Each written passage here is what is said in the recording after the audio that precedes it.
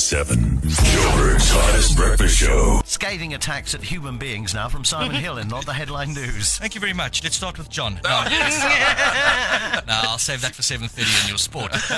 You're right. South Africans need to brace themselves once again for a petrol price hike. It's reached the point now where if you have a generator, you can't afford to use it. No, right. Sorry, it's actually not funny. It's not, Simon. I don't even know why I put a drum roll on that one. Oh, sorry. Over the weekend, a man by the name of Joey Chestnut won the Nathan's hot dog eating contest by eating 63 hot dogs in 10 minutes. Oh, my word. It's Shawnee B's cousin. Yeah. There you go.